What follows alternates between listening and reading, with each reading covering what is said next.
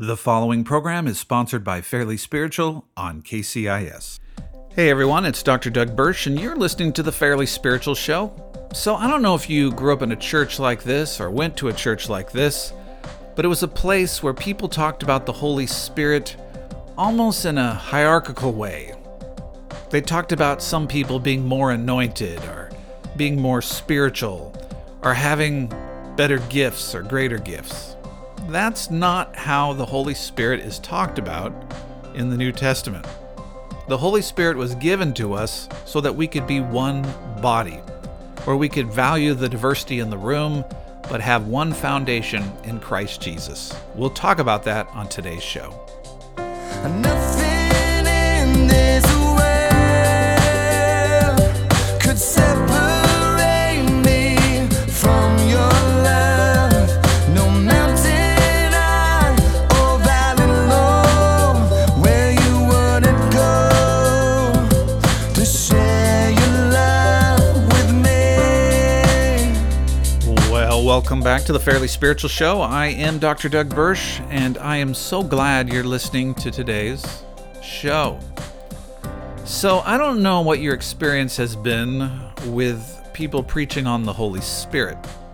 There's a lot of confusion out there, and there's also a lot of, just bad modeling or bad instructions or just bad theology when it comes to the working of the Holy Spirit in the church.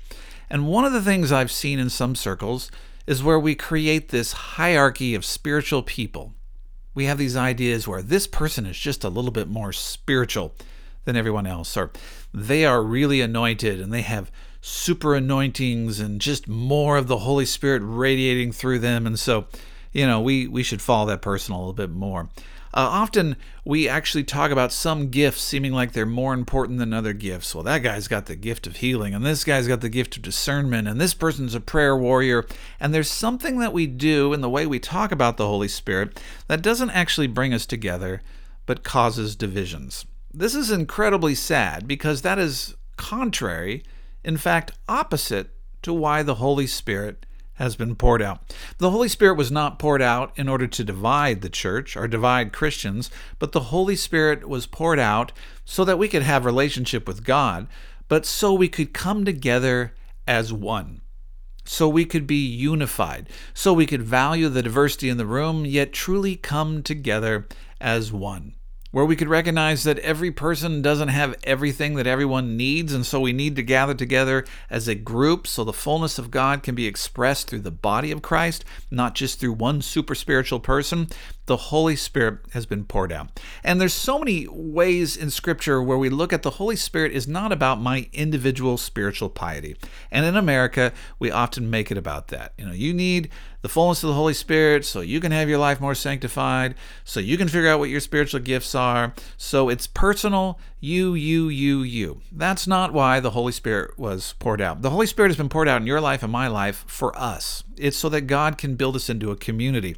We know that God's promise to Abraham was, Abraham, I'm going to make you into a people that will bless the rest of the people on the face of the earth. Well, part of God's way of fulfilling that promise is salvation, right? We've been saved from sin, the sin that was bound us, the sin that kept us dead, the sin that made us enemies of God.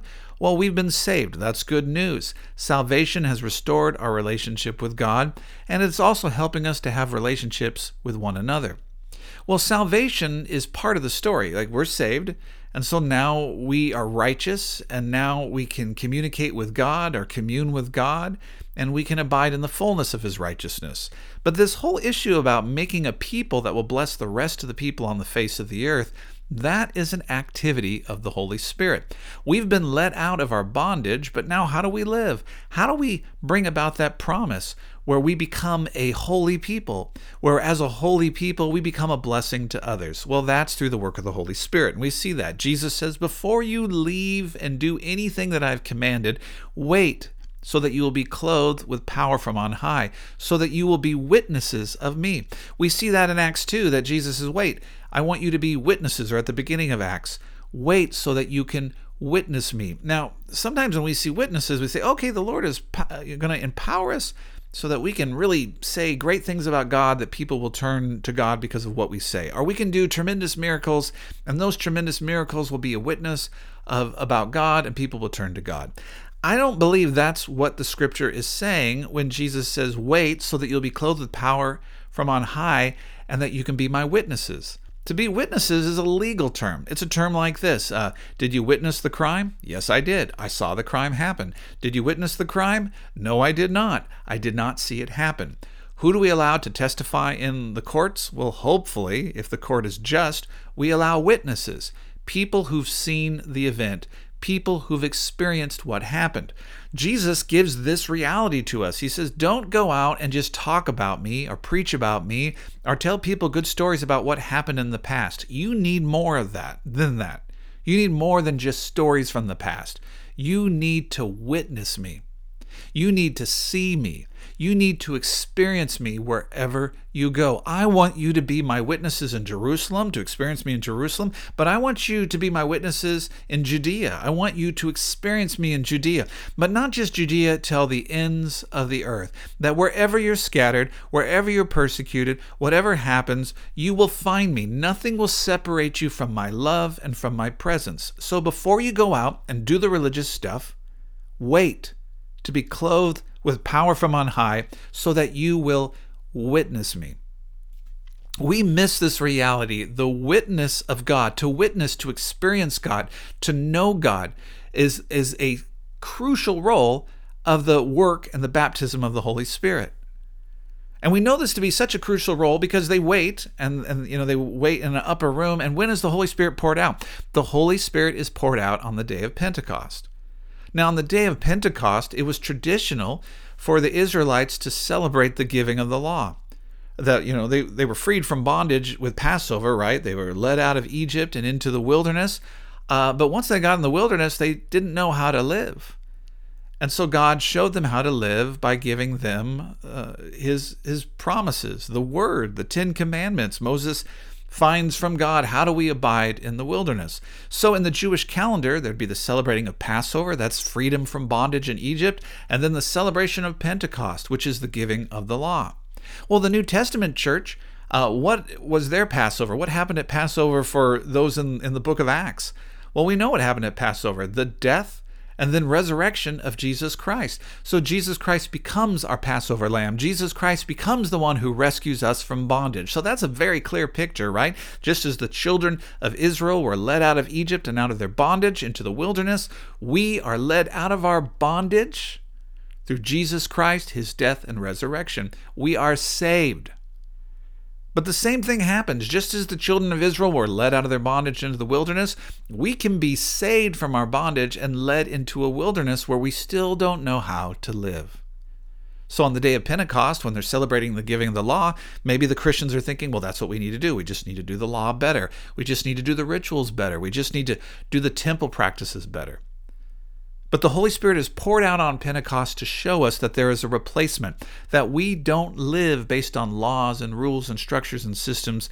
We live based on the presence of God. We don't wait for Moses to come down from the hill and give us the 10 commandments. Each of us get to go and be with God face to face. The glory, the tongues of fire rest on each person. And because it rests on each person, it's a sign that we are holy and set apart and that the Holy Spirit can abide in us and with us. And now, free from bondage, we don't just wander around the wilderness just following rules and laws and regulations. We welcome the Holy Spirit and we live based on the Spirit's leading. We see that we live based on the Spirit's leading, and the Spirit is going to do something when we yield to Him individually and collectively. What happens in Acts? And again, read this as you would. I'm just summarizing these things that's in there. If you go to the book of Acts, what happens when the Spirit is poured out? Well, it says they begin to speak in other tongues. And there's a lot of confusion. Scholars will argue two sides of this. Some scholars will argue that everyone filled with the Holy Spirit began to speak in unique languages, specific languages, different languages. Others will argue they spoke in an angelic tongue or just some Holy Spirit tongue that was unfamiliar to people, but people began to hear the Word of God, the mighty works of God in their own language.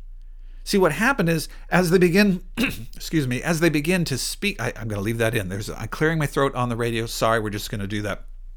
As they begin to speak in these tongues, people who had come from all over the area to the temple to do temple practices, people of different languages began to hear the mighty works of God in their own language.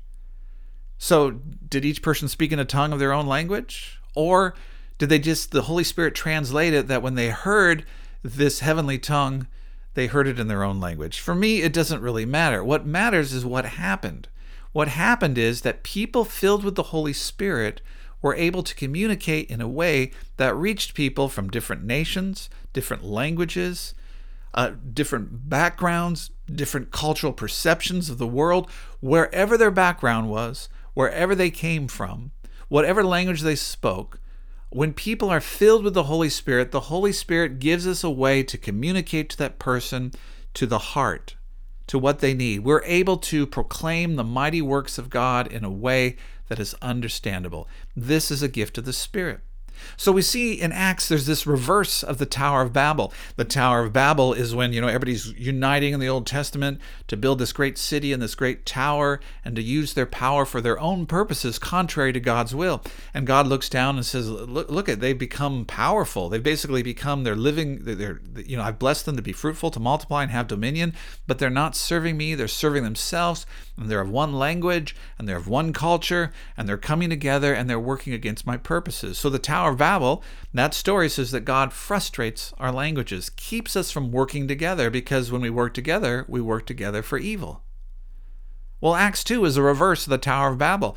We have different languages and different cultures, but now that we have been sanctified and filled with the Holy Spirit, God allows for us to connect and to relate and to truly work together from different cultures, different tribes, different tongues, different nations. The Holy Spirit brings unity. It doesn't level out the diversity in the room. People still come from different tribes and tongues and nations, but the Holy Spirit gives us a way to interact in a powerful way regardless of our differences. Gives us a way to unite around God and around Christ regardless of our differences. The Holy Spirit brings unity. This is one of the biggest miracles in the book of Acts. When you read through Acts, you see all these signs and wonders and these miracles, and maybe you'd even think of some of the miracles that you see that, wow, when someone is healed, or when there's a revelation given to one of the apostles, or there's a vision or a dream. There are so many miracles in Acts that we could focus in on. But one of the most powerful miracles that you see in almost every chapter of Acts is this miracle.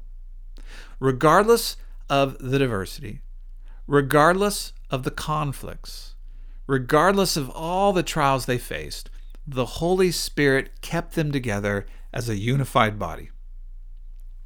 I want to say that again. One of the biggest miracles that occurred in the book of Acts is not all the signs and wonders or the specific miracles where, the apostle Paul would go into a city and something happened here. And it's not the individual stories.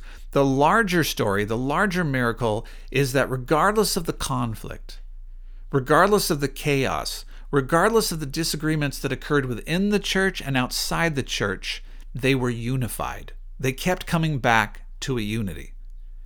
We see this with Paul and Barnabas, where they're preaching and they keep reaching Gentiles, and these Gentiles are growing in their faith, but the Gentiles aren't living this life that matches up to what Jewish believers believe they're supposed to live. They're not being circumcised. They're not following certain temple rituals. That's a divide in the church, and it's a big divide in the church, where Paul is being attacked by not pagans, by not unconverted Jews. He's being attacked by Jewish Christians or Jewish Christ followers who believe you need to do more than just be saved by faith. There's other rituals you need to do. And then also they're being attacked by Gentile Christians who don't want to deal with these Jewish Christians. There are all kinds of divides going on.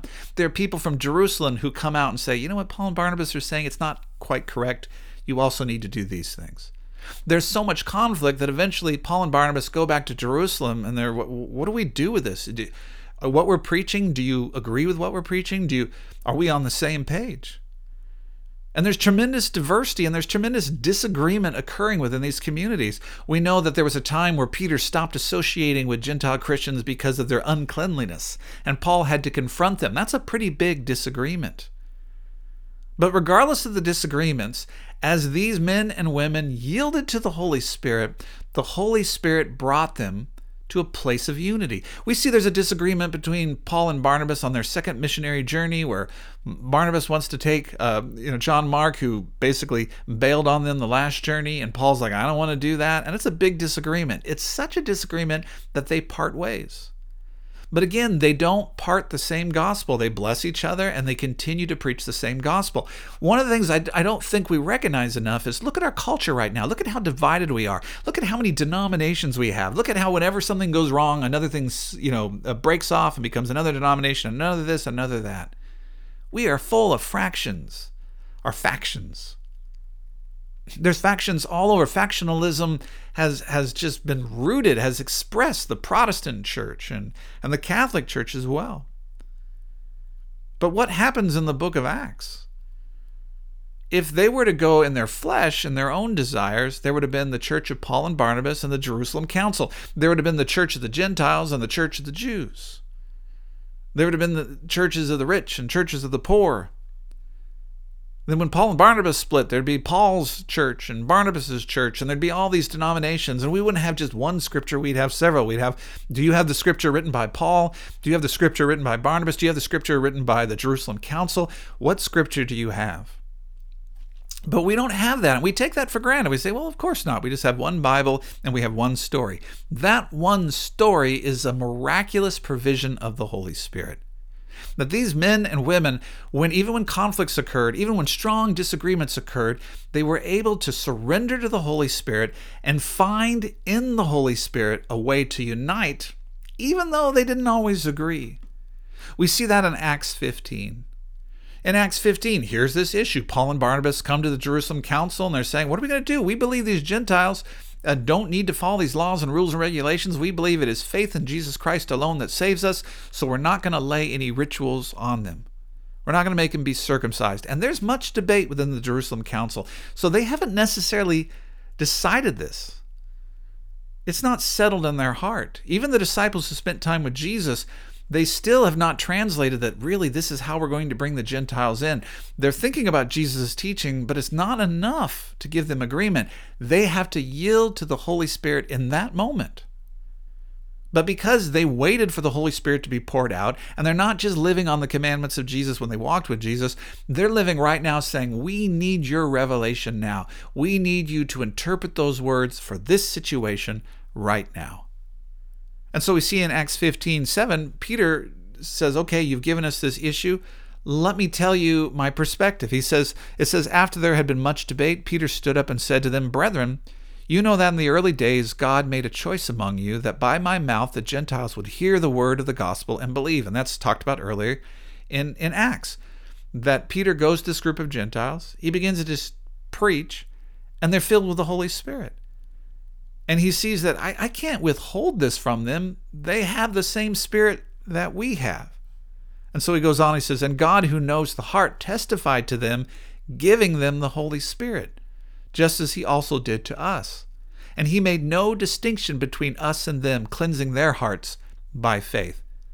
So how is Peter making this decision? He's making this decision that the Spirit within me is within them, and it testifies to my heart. I know that they have the same abiding presence of God that I have, and because of that, we're going to be one. Because of that, we're going to work together. Because of that, there's not going to be the Gentile church and the Jewish church. Because of that, we're not going to lay things on them that they can't do and put expectations on them that we have of ourselves, because God showed that he had made them righteous, not by them doing rules and laws and regulations and temple rituals. He showed their righteousness by filling them with the Holy Spirit. He had set them apart and made them holy temples.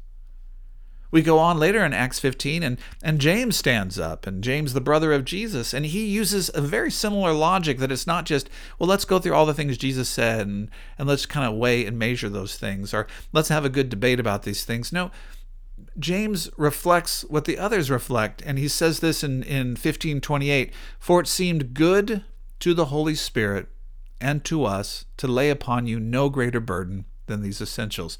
And then they just give them a few simple things that they need to do in order for Jewish Christians and Gentile Christians to get along. I love that phrase. James says, it seemed good to us in the Holy Spirit. The Holy Spirit is speaking to us right now, and because the Holy Spirit is speaking and moving in us, we're not going to place on you something that will distance us between each other. It is the Holy Spirit that brings that unity.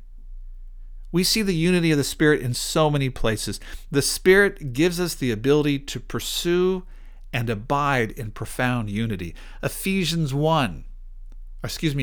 chapter 4, verse 1. This is what the Apostle Paul says. Therefore, I, the prisoner of the Lord, implore you to walk in a manner worthy of the calling to which you have been called, with all humility and gentleness, with patience, showing tolerance for one another in love, being diligent to preserve the unity of the Spirit in the bond of peace. This ability to be gentle, to be patient, to be tolerant, this is done through the Spirit. We know that's even the fruit of the Spirit. The fruit is gentleness, kindness, self-control. That our ability to exist with each other in a way that's edifying, our ability to exist with people who differ from us or disagree with us, is a working of the Spirit. Paul goes on and says, there is one body and one Spirit, just as you also were called into one hope of your calling, one Lord, one faith, one baptism, one God, and Father of all, who is over all and through all and in all. The Holy Spirit has been poured out so that we can connect together in unifying ways. 1 Corinthians 12, verse 4, Paul puts it this way. Now there are a variety of gifts, but the same Spirit. See, some people focus in on their giftings and what's your gifting? What's my gifting? And what makes you spiritual? And what makes me spiritual? And Paul comes at this again and again. Your different spiritual gifts don't mean anything unless you understand their purpose. Their purpose is to edify and build up and strengthen the body, the community. They are to be exercised in the community for the community, not just to show that you're a super spiritual person. Beware of that person who's like, I need to pray about this because my prayers are better than everyone else. I need to preach about this because my preaching is better than everyone else. Anyone who lifts up their giftings as somehow they're the secret messenger of God's kingdom is a dangerous person. Because even if God gives maybe you a special focus in giftings, that focus is no more important than anyone else in the room. And everyone else in the room has the same measure of the fullness of the Holy Spirit. So we're not going to unite by the fact that, well, you're a super spiritual person. We're going to unite by the fact that the Holy Spirit will help us to discern what is true and right and pure and holy. He says, now there are a variety of gifts, but the same Spirit. And there are varieties of ministries and the same Lord. There are varieties of effects, but the same God who works all things in all persons. But to each one is given the manifestation of the Spirit for the common good. Why has the Spirit been given? And this is such a key central thing. The Holy Spirit has been given for the common good. That's what Scripture says. You were not given the fullness of the Holy Spirit so you can just be a law unto yourself. And I don't care what anybody else thinks. This is what I believe. This is who I am. And I'm a spiritual person. Forget you. No, the Holy Spirit has been given for the common good. That means spiritually minded people are always working in a way that understands the reason I am a quote unquote spiritual person full of the Holy Spirit is so that I can live and work and act in a way that is for the common good. I care about the common good of my marriage. I care about the common good of my family and my children. Not just my way, what God is doing through us in the Holy Spirit. I care about the common good for the church that I serve. Not just my wants and my needs. The concept of going to a church or not going to the church based on your own selfish needs is antichrist. We don't go to churches based on whether they serve our needs. We go for the common good. We're called for Holy Spirit. Have you called me to be a part of this body? The giftings that you have in me, are they needed in this body? And do I need the giftings in this body? The whole concept that people make their spiritual decisions based on, it wasn't good for me. It's not about you. It's the common good. And when you're led by the Holy Spirit, you think about the common good. You think about how your interactions have impact on others. You think about how others are affected by your selfish decisions. You think about how others will be benefited or hurt based on your giving or withholding of the spiritual gifts that God has placed in your life. the common good. But to each one is given the manifestation for the common good. Are you working for the common good? Are you allowing the Holy Spirit to move in your life? What are you living for? The Spirit's called to unite us, not to divide us. Let's yield to the fullness of the Holy Spirit. I got so much to say about this, but I ran out of time here. Read the scripture. Do a word search on the Spirit. You'll find this over and over again. The Spirit has been given to give us life and life abundantly as a community for the common good. Hey, if you want to text me, 360-818-4513, 360-818-4513, and we need your donations to stay on the air, so go to fairlyspiritual.org, fairlyspiritual.org, and donate. You can also find my book there, The Community of God. So go to the website, fairlyspiritual.org, or text me, 360-818-4513. I'll see you later. Nothing in this world could separate me from your love. No mountain high or valley low where you wouldn't go to share your love with me. The preceding broadcast was sponsored by Fairly Spiritual. When you write or call this program, be sure to mention you heard it on KCIS.